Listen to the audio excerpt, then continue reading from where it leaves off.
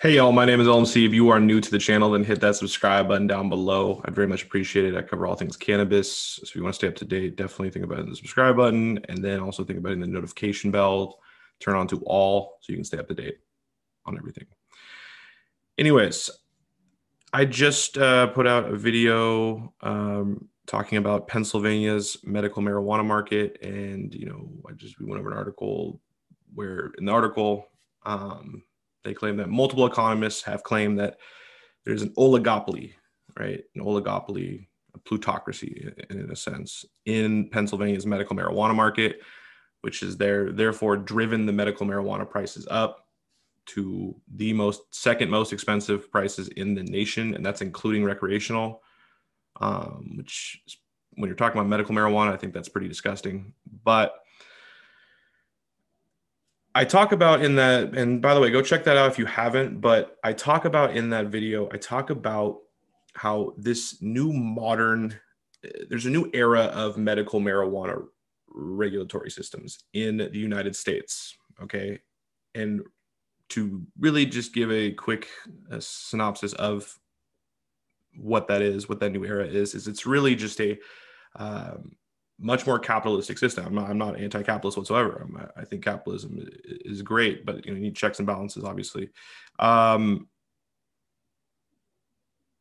we're seeing these medical marijuana markets start to get run just like our healthcare system in America. It's about profit. It's about profit. It's about profit. Okay.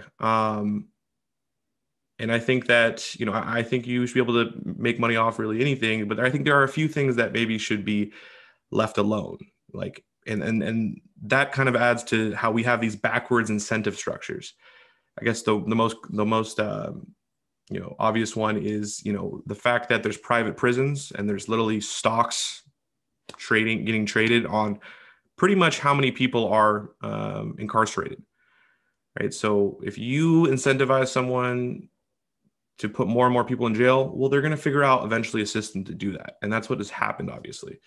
Now, healthcare is a little bit of a different one, but, medical marijuana, I think, should be accessible to everyone. I think it's a great, it's a great thing to mitigate and prevent, other health problems from occurring. And therefore, long term, that'll save, I think, everyone money, right? When we talk about, the healthcare system. But medical marijuana markets are starting to be much more profit based, much less about actually the patient, in my opinion.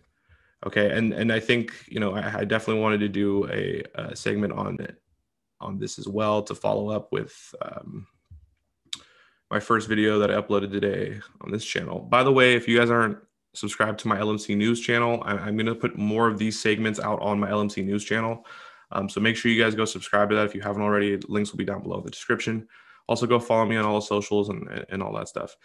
But yeah, let's jump into this. So this is by Marijuana Business Daily. This is 42 minutes ago. It's a news brief by them. Title of this article is Maine Medical Marijuana Operator Sues Over Medical Marijuana Residency Requirement. Okay. And like I said, we're gonna see a theme now with the last video I just uploaded talking about Pennsylvania, and with this video talking about Maine. Yeah, so let's just go over this real quick and we'll talk more about it. Okay, so Maine's leading marijuana operator is challenging the state's medical marijuana residency requirement 7 months after suing and getting the state to back off a similar provision for adult use. Really quick, residency requirements. What does that do? Some people would argue that's, it is protectionist. It's a protectionist type policy, meaning you're trying to protect the local economy. You don't want to have massive corporations from out of state come in and just take over your industry, and then therefore, you're pretty much having that, wealth extracted from your economy. So if you keep it in the local economy, it's always better. It's much more sustainable. And, the problem is, though, the free market, right? free market can definitely have some drawbacks, right? So this is more of on a domestic sense, but we look like this is another example I guess I could make to get the point across is, people talk about, jobs are getting shipped overseas, whether it's to China, whether it's to Vietnam, where it's to, wherever.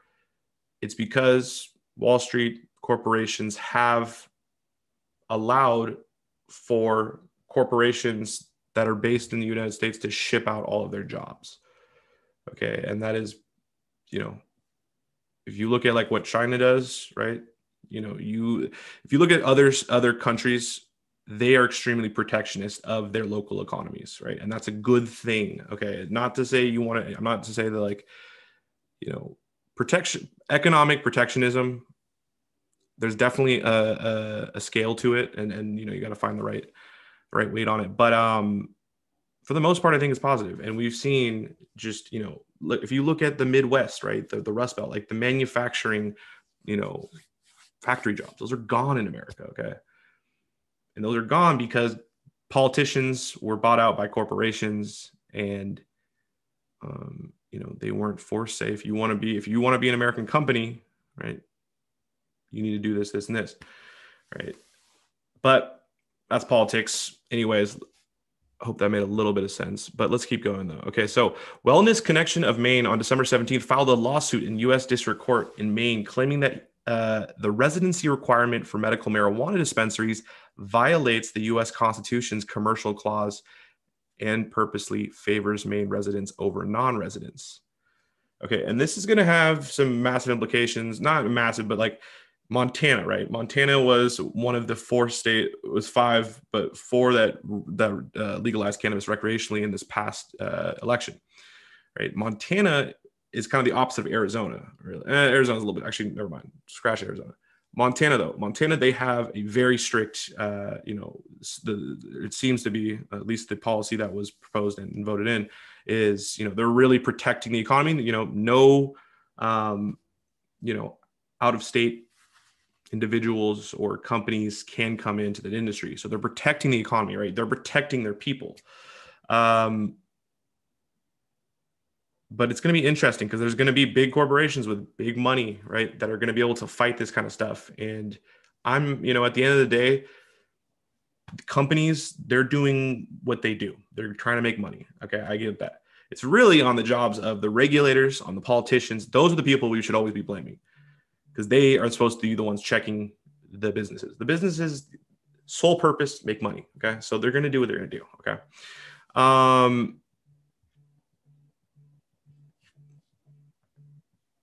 Okay, so the lawsuit was first reported by law360.com. Shout out to Law360, by the way. So residency requirements also are being challenged in Missouri, Oklahoma, and Washington State. Absolutely. They're going to challenge it in Montana. These bigger companies are, I'm sure that, I don't know how organized they are, whether it's just one company or if it's these massive cannabis,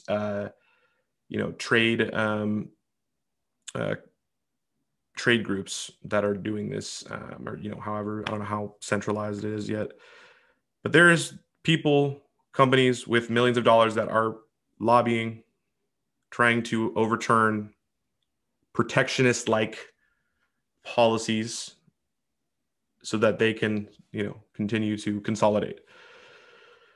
Now, like I said, there's a balance to everything. Consolidation is going to happen no matter what, especially in a new market like this. But I do think we need to make sure that locals, right? Locals, OGs, the people, let them, have a shot at this. Let them, be able to have the ability to, try to take a crack at this business. Don't just let corporate consolidation happen like that. And here's a perfect example. Wellness Connection of Maine operates 4 of the 8 dispensaries in the state. So they already own 50% of the operating medical marijuana dispensaries, excuse me. Right? So they're already own 50%. Maine's medical marijuana dispensaries were required to be not for profit, right? Because like I just went back to the very beginning of this video, our healthcare system become a business. It's become a fucking business and it's disgusting. Right? I think there's certain things that shouldn't be touched in terms, I mean, or they should be regulated in the sense where they can't gouge people and pretty much create monopolies or oligopolies or a number of different things. But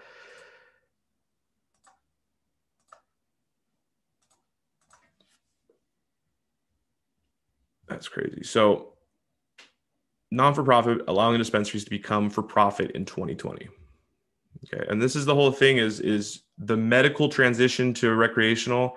That transition is where we're going to see a lot of these kind of slick little moves where they'll be favoring corporations heavily. Okay. So Wellness Connection said it converted to a for-profit corporation in March 2020 and is now owned by 3 Maine residents. Okay. Probably, but how, typically this can, there's a lot of ways to get around these kind of laws, right? There's the social equity licenses that people, will abuse that system.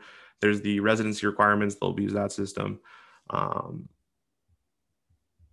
Maybe it is that, but so the lawsuit says that the plaintiff High Street Capital Partners, which is affiliated with New York-based multi-state operator Acreage Holdings, right, which is going to be then acquired by Canopy Growth once you see federal legalization. I did a couple segments on that. 2 different segments kind of touching on both a couple days ago. So go check those out.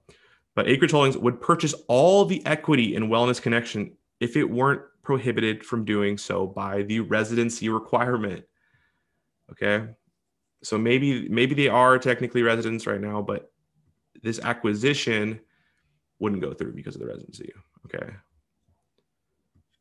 So residency is standing in the way of considerable consolidation, right? So the residency requirement harms both non-residents and Maine dispensaries, such as the 4 dispensaries operating by Plaintiff Wellness Connection by arbitrarily limiting the universe of potential investors and business partners available to these businesses, the suit says. Interesting. Okay. High Street owns Wellness Connection's sister company, according to the suit, which is involved in Maine's nascent recreational marijuana industry. Acreage has long listed Wellness Connection of Maine's MMJ operations in its regulatory filings. According to a regulatory filing, quote, Acreage provides goods and or services included but not limited to financing, management, consulting, and or administrative services with these license holders to assist in the operations of their cannabis business. Right. So they go find 3 folks in Maine. They go, hey, can you get this done initially? We'll acquire you. We can maybe help you out with the money. Who knows? But that's how, this is how they work the system. Like I said, at the end of the day, I'm not mad at businesses for this because that's what they're supposed to do. They're supposed to make money, and they're going to use their money and influence if they're able to, which is the problem with money in politics. And it's really up to the politicians, really. It's up to the regulators. Okay. And, I see that in America, there's this tendency of just, regulators are just less and less just working directly with, the same people, going out to dinner, going to corporate, parties as, when they're the regulators, when and they're going to the parties where they should actually be regulating those people, not, enjoying their company.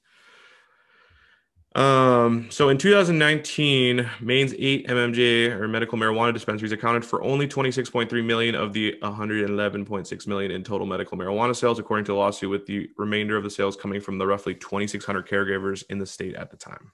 Okay, and that's gonna change. But medical marijuana, I really think there needs to be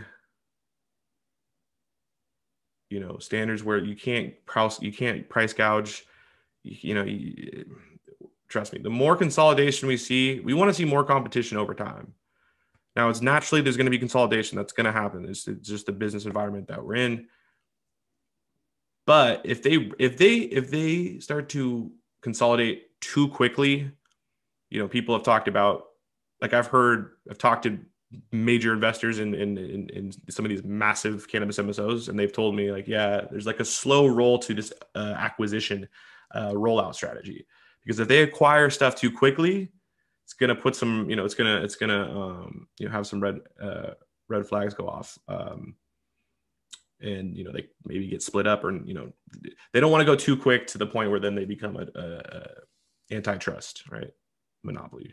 Or I don't think that's probably not going to happen, but who knows. But at the same time, they know the pacing, right, of their acquisition strategy, which take it out you want it. At the end of the day, we're seeing, you can, a lot of this was my subjective opinion, right? I wanted to say, like, I am pro small business, right? They create, 90% of the new jobs in America.